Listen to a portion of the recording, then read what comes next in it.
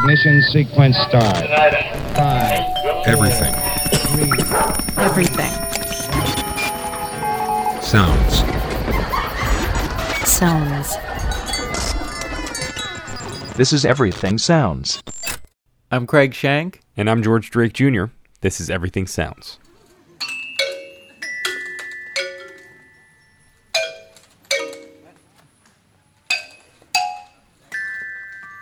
If you hear that music and you think that it's disorganized and dissonant, well, you're entitled to that opinion. But if you knew just how difficult it was to train the musicians, you may think otherwise. This song is by the Thai Elephant Orchestra from the album Water Music. It's pretty difficult to train musicians that don't have hands. Actually, they're using their trunks. Yeah, the Thai Elephant Orchestra is literally an ensemble of elephants. The orchestra was formed in 2000 at the Thai Elephant Conservation Center in northern Thailand. There were up to 16 elephants playing 22 giant-sized instruments, and the project helped bring attention to elephant conservation and also gave the elephants an activity that they could enjoy.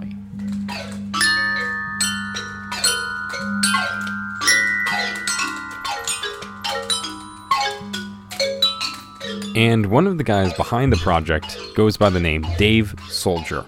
He's a composer and musician, but he's also a neuroscientist and a professor at Columbia University in New York. Dave has also worked with some humans, not just elephants. He's also recently done work with a flamenco guitarist, classical pianist, a jazz trio, a punk and avant-garde drummer, and also a rootsy country rock outfit that he's a part of called the Kropotkins. Dave grew up in Carbondale, Illinois, listening to rock and country music. His musical interests became more diverse when musicians would tour through their region. He heard blues and R&B, as well as acts like Jethro Tull and Simon & Garfunkel. He started learning different instruments by playing in different bands, and he can actually pinpoint the one moment in particular that led to his interest in composition. When I was 16, and I will never forget hearing the first song by Eddie Palmieri, which just blew me away, and I said, well, this isn't like all the bands I'm playing with, where everybody kind of figures out their own part. This is somebody that had to write all the parts. I later found out that it was being written by, many of the parts were by his trombonist, Barry Rogers, and Barry, along with Eddie, helped to define what we now call salsa music, but they were really the pioneers of it. Dave went to Michigan State for college, and he was listening to a lot of jazz at the time. And by coincidence, he actually found a saxophonist and composer named Roscoe Mitchell, who lived on a farm about 12 miles away from the campus. He called him up one day and asked if he could take composition lessons. He continued his studies in science while making time on the side for music and composition. He eventually attended night classes at Juilliard, took classical violin lessons, and received advice from a German-American composer named Otto Luning. Dave's background seems to make him more open to pursuing projects that others may not even dream of. But before we go any further, we have to take a step back from Dave and introduce you to two guys, Komar and Melamede.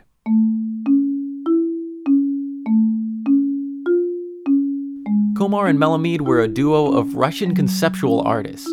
They worked together for about 36 years. And when we say conceptual, we mean things like establishing a company called Komar and Melamede Inc. for the purpose of, quote, the buying and selling of human souls. Apparently this idea was so attractive to Andy Warhol, he actually gave them his soul for free. But it was subsequently smuggled into Russia and it sold for 30 rubles. Things like this are why Dave really likes these guys. They're of a slightly older generation, but I felt a real affinity with them because of their humor. And everything they do is a satire. And it kind of blew me away when I got to meet them and became friends with them. These guys will talk to you about something that's absolutely insane for an hour, and they will not crack a smile, and they'll never let you give you any signal to know that, they know that they're putting you on. I know, you would know they're putting you on, but they would never, the facade would never crack. In the mid-90s, Komar and Melamede pursued an art project that they called The People's Choice. They surveyed people in 11 countries on what they liked the most and least in art, and they painted the most wanted and least wanted paintings based on their responses. Basically, the idea was to have the artistic and creative process be put up to a popular vote. Now, Dave was on board to help with a continuation of the People's Choice, which would focus on the most and least wanted songs. So, Dave set out to write the questions for the survey, and he was free to abandon some of his scientific standards for the sake of art. And I used the real answers from the survey to write the music. I actually did follow the real survey answers. Now, on the other hand, I also wrote the questions. And obviously, I can write the questions just like anybody I would suppose who's written a survey. You can write the questions in different ways, and you can ask a question in a way that's more likely to get you the kind of answer that you're looking for.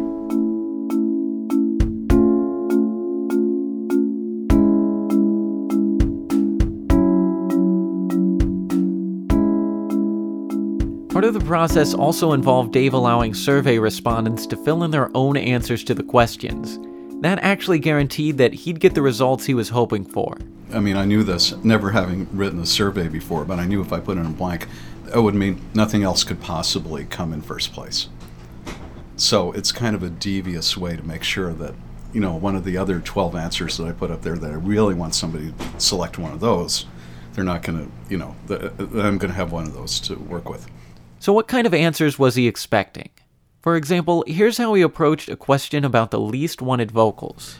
The vocal style I most hate is, I put easy listening music. I didn't have to put that, right? I could have found some other way to phrase, I could have said Mantovani, who was a composer who was associated with that kind of music. Or I could have put in something that people would have said, I don't really hate that. But I wanted them to hate music.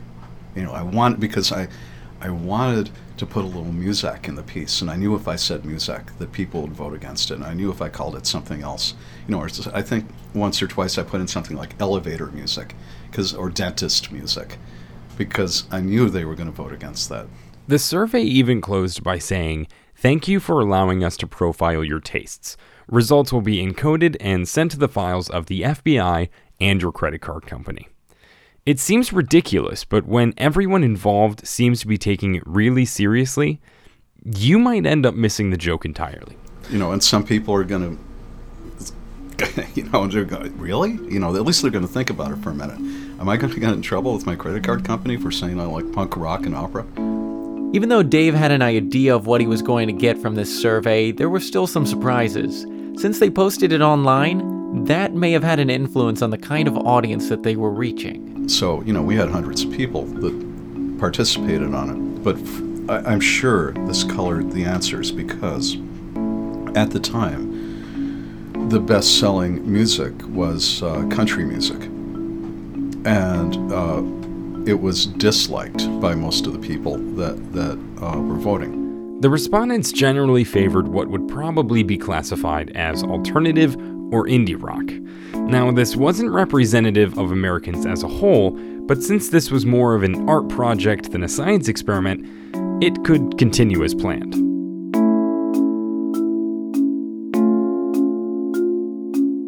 Now, if you want to make the most wanted song, you've got to have some musicians to help you pull it off. The vocalists Dave worked with were Ada Dyer and Ronnie Gent. Dave wanted Ada to imitate a Whitney Houston vocal style, and he told Ronnie to do something like Tom Waits mixed with a little bit of Bruce Springsteen. Not only were these two seasoned vocalists, but they each brought a sense of humor that was essential to the project. And another two guys who brought that same sense of humor were Vernon Reid from Living Colour and Andy Snitzer, a saxophonist who worked with the Rolling Stones on tour. He asked Vernon to do his best Van Halen for the guitar solo.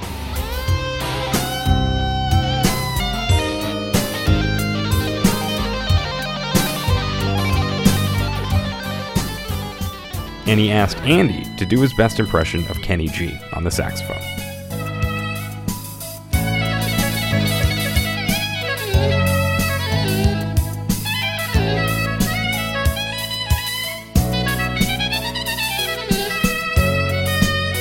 But before we get to this next rather epic sounding part of the song, Craig's going to lay it out for you.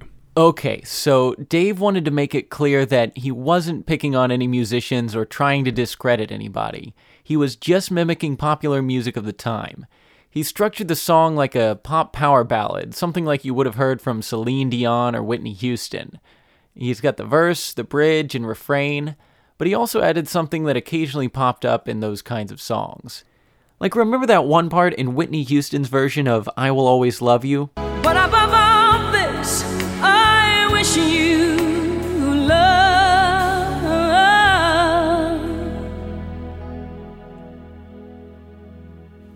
And Yeah, that thing. Picking up where George left off with the saxophone, right after that, there's a point where everything stops and there's a slam on the drums to kick things off again.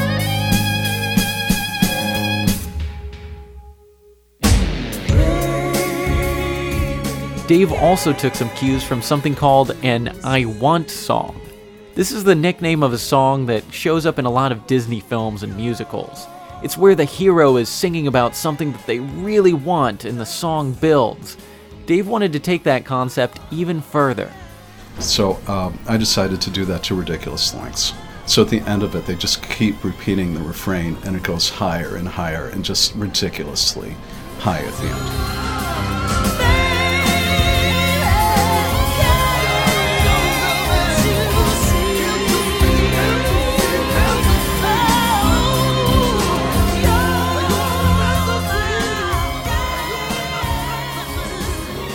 The Most Wanted song was unique in the fact that most of it wasn't actually unique. It used elements that were borrowed or imitated from pop music. However, you'd have trouble finding many of the things that ended up in the Most Unwanted song anywhere else. By the way, you can download the scores from my website. You want to look at the scores of the Most and Least Wanted music, go to my website and I have them up there for free download, and you can follow along. It really doesn't matter if you have the score or not. You don't need a guide to understand how horrible this song actually is. Yeah, it's kind of like hanging out with someone who laughs at their own jokes. That kind of horrible. It's just awful. Terrible. Terrible.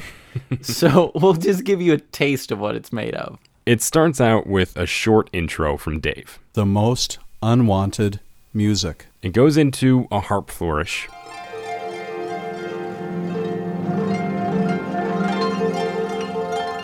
An accordion. And an homage to stereotypical cowboy music.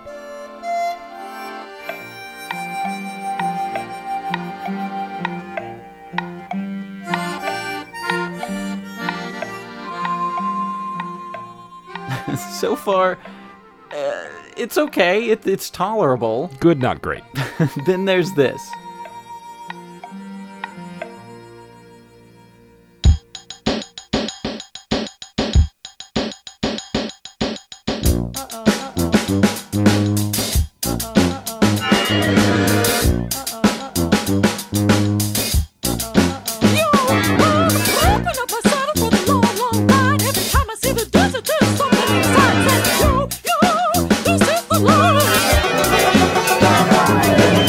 Yes, that is opera rapping. Opera rapping, an old Casio keyboard, bagpipes, and whatever else they could throw in.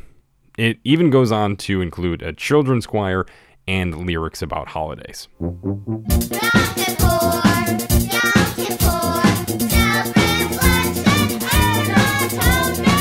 And you'll also probably notice that this song is long. Really long, like 22 minutes long. Seriously. If we started playing it at the beginning of this episode, in fact, it would actually still be going. Here's where we would be in the song now.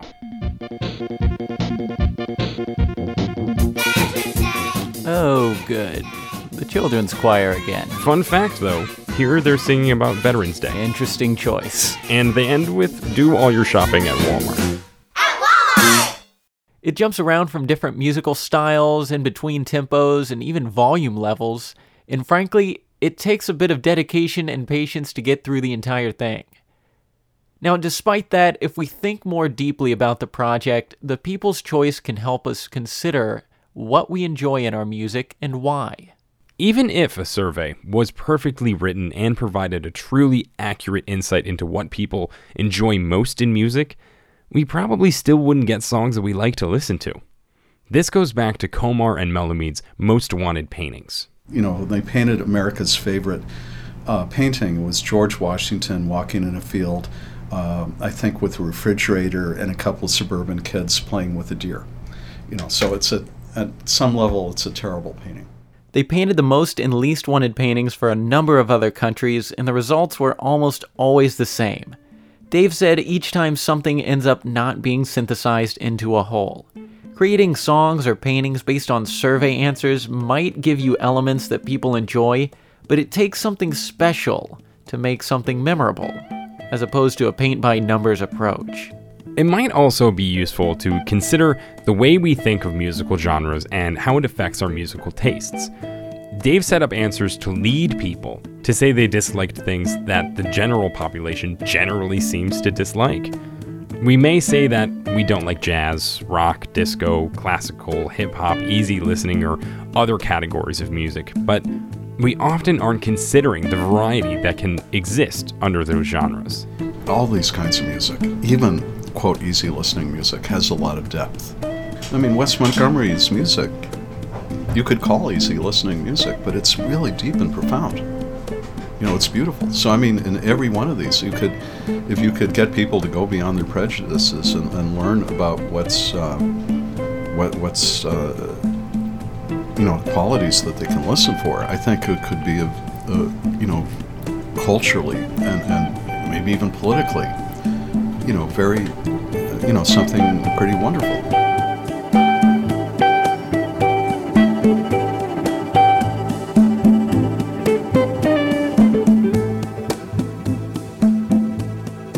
You can find out more about Dave's music and the People's Choice Project at our website, everythingsounds.org. We'll have some links posted so you can find the most and least wanted songs as well.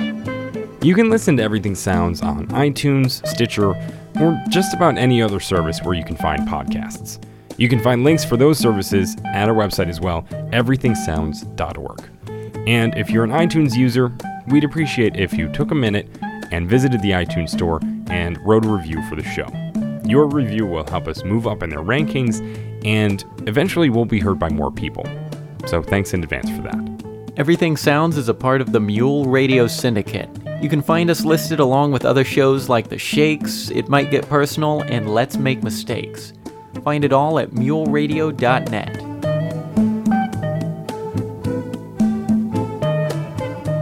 Thanks for listening to Everything Sounds. I'm Craig Shank. And I'm George Drake Jr.